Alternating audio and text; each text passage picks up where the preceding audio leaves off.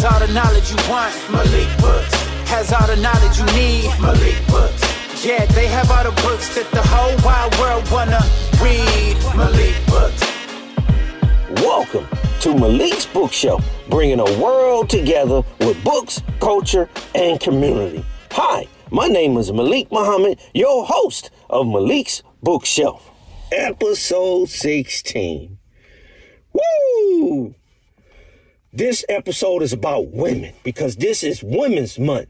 And I devoted and dedicated this episode to just talk about women.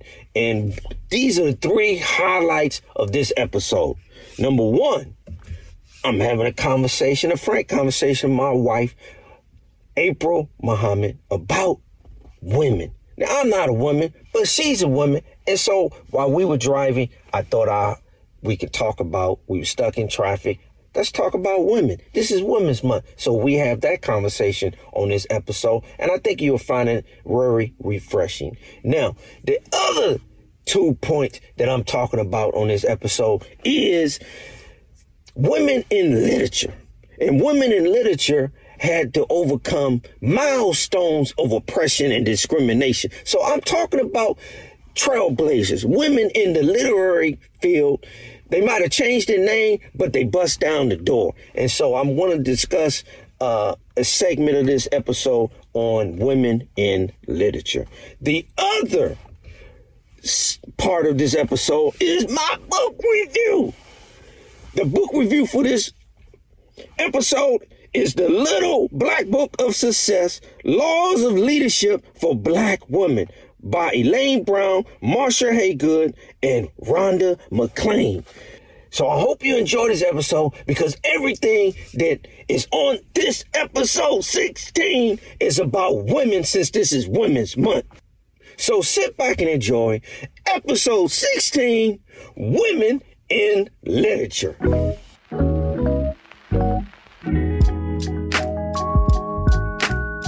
March is Women's Month, and we celebrate Women's Month to honor women all over the world for their achievements.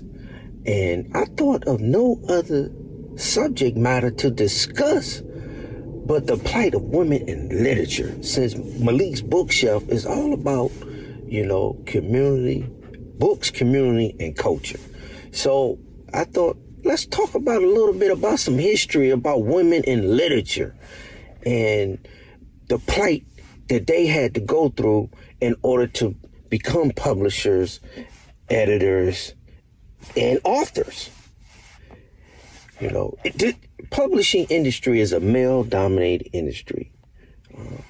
It is heavily dominated by men, and over the course of centuries, women's voice have been silenced in that industry.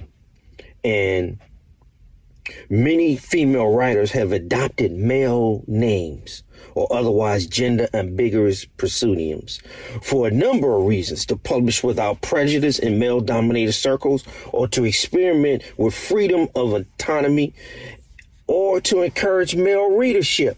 Whatever the reason is, it's because this industry is dominated by men, and women have had to kick down the door over the centuries. And in order to magnify their voice and to publish books and edit books, they had to take on male names. Now, some of us are familiar with some of those names. One that comes to mind is J.K. Rowling. Everybody know her as the person who wrote all the Harry Potter books. Well, a lot of women take their initials first and then use their last name. And that's what she did because she wanted to be taken serious as a writer, and she wanted people to read her books. And so she was published under her initials and then her last name. And a lot of women do that. A lot of women do that because, and look how big of a success the Harry Potter series have been. And that's modern times where authors still today have to have a pseudonym in order to reach the audience and an expanding audience of their works. This is a male-dominated industry. Most books are edited by men. Most, although women read more novels than anybody, men don't have to worry about this problem, you know. And just recently, like, Rowling wanted to write a series of mystery novels, and she changed her name to, I believe, Robert Galbraith. So here's another situation now. For whatever reason, why she wanted to move towards a actual male name instead of her initials and call herself Robert Galbraith to publish her writings as a mystery writer under Robert Galbraith, I don't know personally, but it just goes to show that women oftentimes have to transform and be other than themselves in order to be in this industry. And so that says a lot about, you know, prejudice and discrimination. Now, another author that had to publish her book anonymously, Mary Shelley, who wrote Frankenstein. When she first published her book, Mary Shelley published Frankenstein anonymously. And when she did her second print, she wanted to publish it with her true name, Mary Shelley. Everyone has seen the movies Frankenstein. Most of us read the book Frankenstein. And as a result, you know, of the discrimination, women want to be taken serious as writers. And they are resort to changing their names and publishing anonymously and so forth. And so even till to this day, this world and this industry, in the publishing industry, women are still, voices still being silent, where they are resorting to these measures in order to get books published and reach an audience that's much bigger. And these are the biases that are in society. One additional author that we know modernly today that has published many romance novels and goes by the pen name or pseudonym Selena Montgomery is by none other than Stacey Abrams. She writes all of her novels under Selena Montgomery, and I think she got about 7 of them. So for whatever reason, hey, we all know that the first thing you look at in the picture is your name. So if you changing your name in order to be someone else or hide who you are, you know, for an enemy, anonymously, or to reach a larger audience, you know, then freedom is the issue. And discrimination, bias is still a reality in the publishing world. And women have, over the decades and centuries, are kicking down the door because they buy the books. I'm telling you right now, 80% of my business is, well, now I don't know if it's 80%, but I'm saying the majority of my business is women. You know, I look for events and I market towards women because they are the biggest readers. Now, I know we live in a planet where there's more women than men.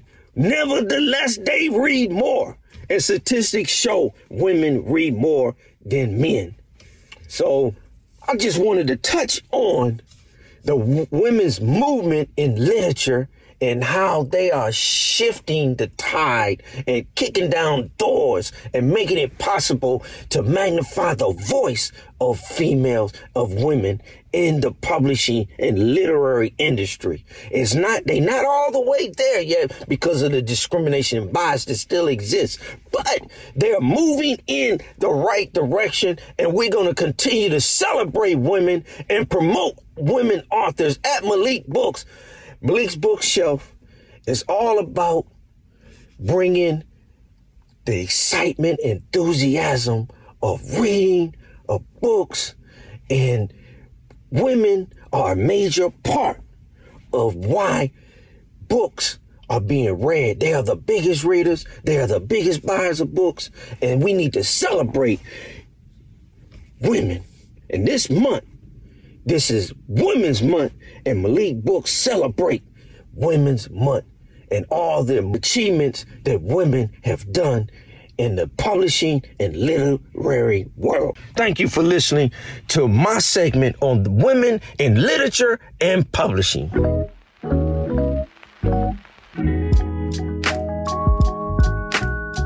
I was sitting down here driving back from the valley, and I just had a thought. You know, I'm sitting here beside Secret Weapon and 2 grandbabies in the car. It's Women History Month. Now, I'm not a woman, but I got a woman sitting right here, Secret Weapon. So I just want her to touch on, like, what it means to be a woman. And what does, you know, what it's like being, not just what it is being a woman, but what it's like being a woman as well. Being a woman is the most empowering thing that I had to discover in my lighter years of life. My womanhood is beautiful because I know I'm confident, I'm beautiful, I'm smart. I am a woman of multi-facet talents, and I know that I can use them at all levels. Well, that's a powerful statement, and I definitely concur that you all of that and more. What would this world be like without women? The world wouldn't be nothing. It would be shriveled up and dry. It wouldn't be anything without a woman. Nothing. Nothing? No, absolutely nothing. Without a woman, there's no procreation. So absolutely. Nothing would be, the world would be nothing. That's why women are the mothers of civilization. Yes, no. All the generations come through women. Yeah, absolutely. So the world wouldn't be anything. Yeah. And what is the role and responsibility of a woman in today's society? Oh, wow. So the role and responsibility of a woman differs in every situation. In every situation. It depends on what role she wants to claim. Because one woman can't speak for all women, absolutely right? Not. Right. Absolutely not. Would you speak more specific about you as a woman and what your role in terms of being a mother is, your role as far as being a wife and your role and responsibility to yourself? Well, being a woman, first of all, I don't ever want to forget about myself, even being a mother, wife, friend. You know, when you get into these relationships, either being friendships, relationships, motherhood, those are all ships that you have to drive different responsibilities in. So I think I have, I think motherhood has been my greatest, for me, has been my greatest mirror. Because for a long time, I didn't want to be a mother. I was just like, oh, that wasn't for me. So when I came to become a mother and a wife, it hit me a different way. So me being a woman and a mother and friend and is a blessing. Well, how do you balance between being a wife and a mother?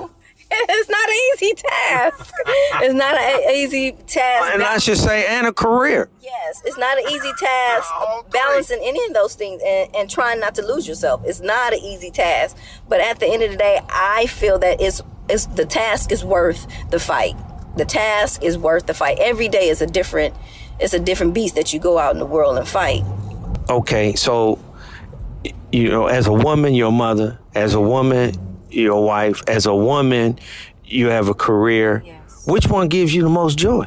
I just spoke on that. I feel me being a mother gives me the most joy. But me being a mother, I couldn't be a mother without first being a wife.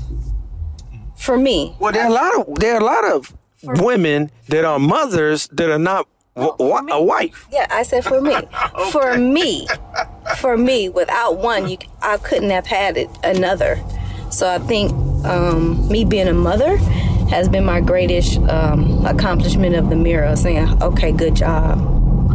You mentioned that at one time you didn't want to have children. No. So what changed that?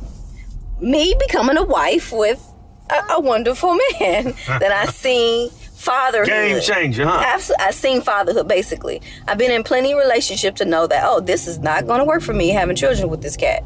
This ain't gonna work. This not gonna work. So when I was blessed to see fatherhood come from you, my husband, I'm like, okay, I can do this. I can do this, and it came into fruition. That's what's up, and I appreciate hearing that. Thank you. Thank you. I think that a woman giving a man a child is the greatest gift that you can give a man, because I can't give myself one. And so I know that's, to be a mother, is something miraculous and wonderful, and I could never know what that's like. I know what it's like raising kids. I know it's about being present and being involved, but I don't know, what it's like being a woman, and I don't know what it's like being a mother. Your key thing, what you just said, being present and being involved, was my attraction of me changing my mind. Mm-hmm. Those two things. Well, I think that, I've done a lot of different things, and I found that the family life is the most enjoyable life. Doing things with the wife, doing things with the kids. I just think that brings me the most fulfillment. That gives me the most joy, and to help them and to make them, smile and to do things as a family. I find that to be most joyful. But as a woman,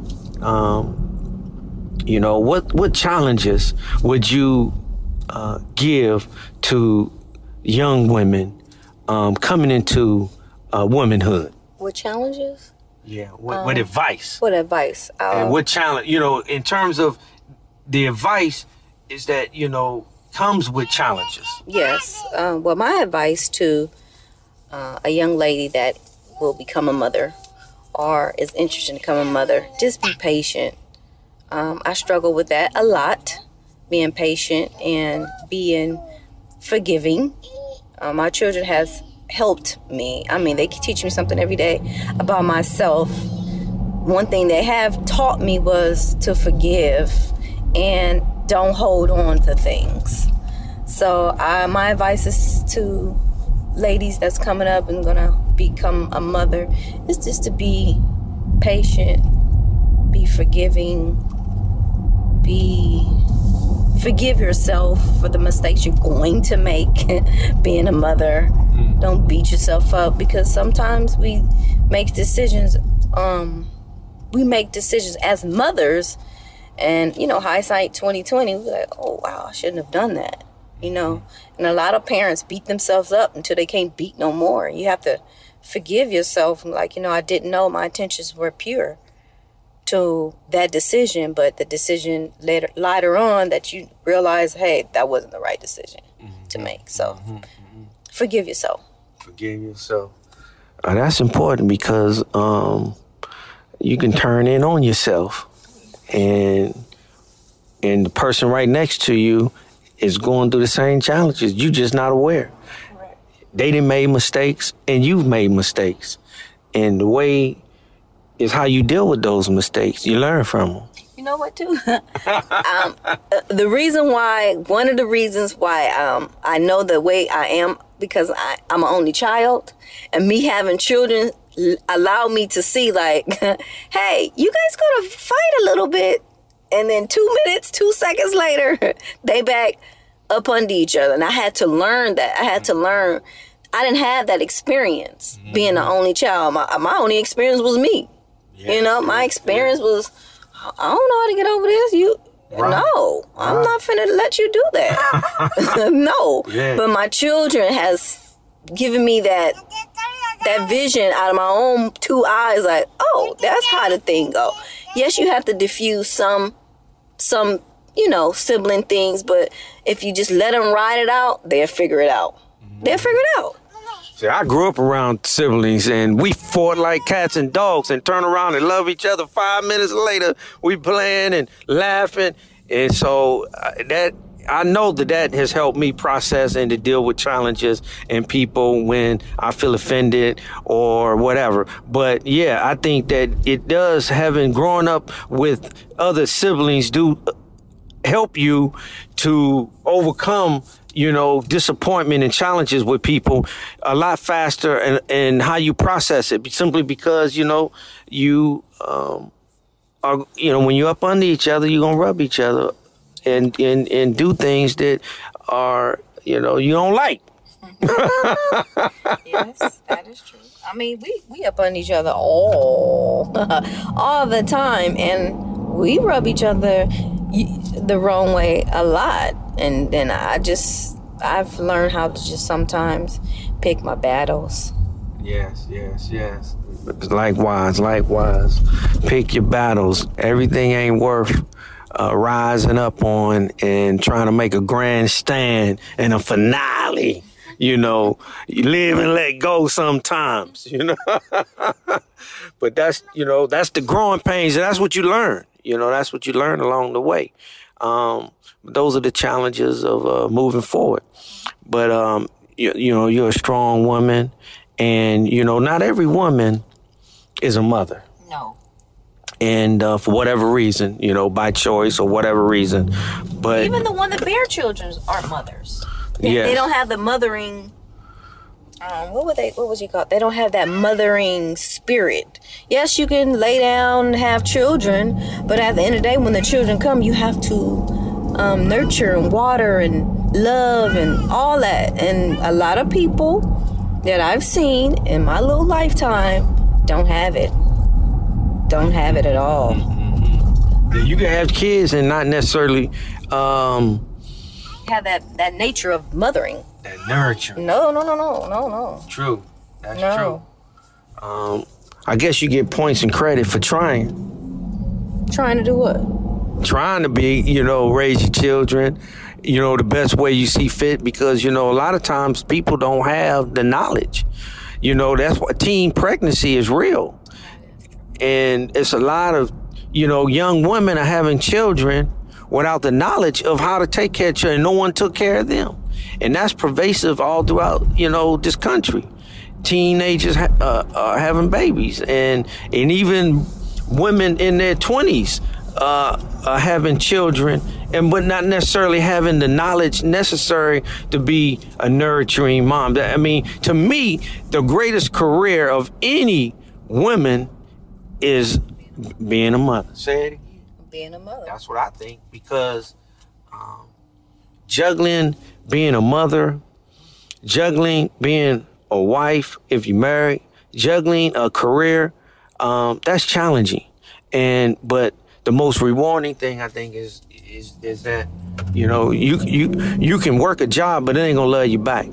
You can, but you can love your children, and usually they love you back. Now, I ain't saying it's 100%. No, it's not always 100%. You can be the greatest parent that you think you have been to your children, and they'll turn on you real quick, and that's really hurtful for a parent to go through that, especially if they have given their all to their children. I've seen women too that give their all and forget about themselves at the end of the day, and then with their kids and go with like, oh well. Yeah, that's a very painful and hurtful thing for someone to experience. And all you can do is do your best, because you can't control other adults, other people. I always call that at some point in time you got to pick up your own cross. And what I mean by that is that at some point in time, man, you got to make your own decisions, and you got to sleep in the bed you made. My mothering came from just that, looking at things, and I said, oh no, I'm not gonna do that. Oh, okay, I like that. I picked up things along the way in life. I'm like, okay, I'm gonna keep that. I don't want that. I'm gonna do better on that. You're gonna have to do all those things being a mother, or just a woman, period. You're going to have to pick up all those things of, okay, I like the way she handles it. Oh, yeah, she's nice. Oh, she's sexy. She got sex appeal. Oh, she's smart. I'm going to take that. I'm going to take that. I'm going to take that. I'm going to leave that alone. Mm-hmm. Well, they say, you know, if a child is in a bath of water that's dirty, keep the child, but drain the dirty water. You know, take the good and throw the bad away. You know, but this is Women's History Month, and we celebrating women all month long. Really, we celebrate them all year long. But you know how it is. Everybody want a piece of a celebration. So we celebrating the Women's Month this month, and I thought it was a good idea to talk to a woman, and it happened to be my wife's secret weapon. And I celebrate every day, but I want to, to hear from a woman to a woman. And me just, dialoguing along the way. And so...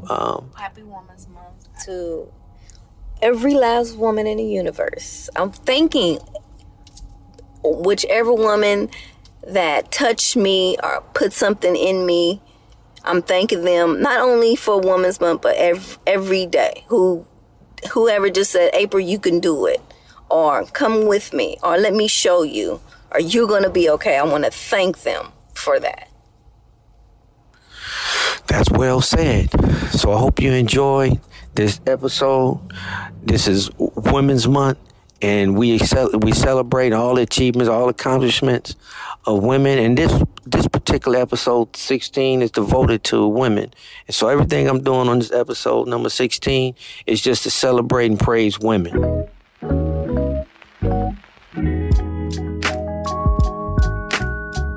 My book review for this week is a book that I came across called The Little Black Book of Success, Laws of Leadership for Black Women by Elaine Brown, Marsha Haygood, and Rhonda McClain. This is Women's Month.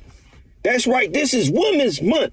So all on this episode, I'm only dealing with things about women. My book review is about these three executives, three powerful African-American female executives celebrating their gender and heritage as they share their secrets for success, ways to communicate thoughtfully, trust yourself, and exude self-esteem are just a few tactics the authors discuss for those who want to enter the workforce as a confident leader. The book is rich with wisdom. This practical gem focuses on building blocks for true leadership, self-confidence, effective communication, collaborations, and courage. While dealing specifically with stereotypes, avoid the mommy traps and don't become the angry black woman and the pearls of self-victimization. Don't assume that every challenge occurs because you are black or a female. Some leaders are born, but most leaders are made. And the Little Black Book of Success will show you how to make it to the top, one step at a time.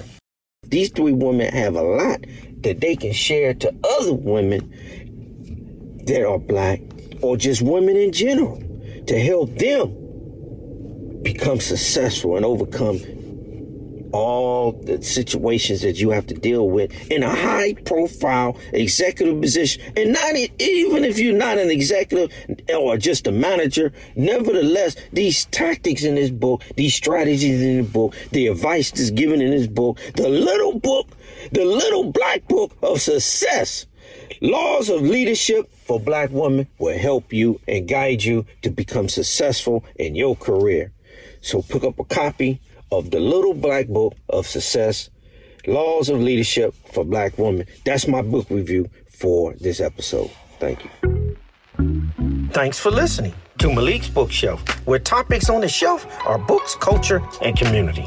Be sure to subscribe and leave me a review. Check out my Instagram at Malik Books. See you next time.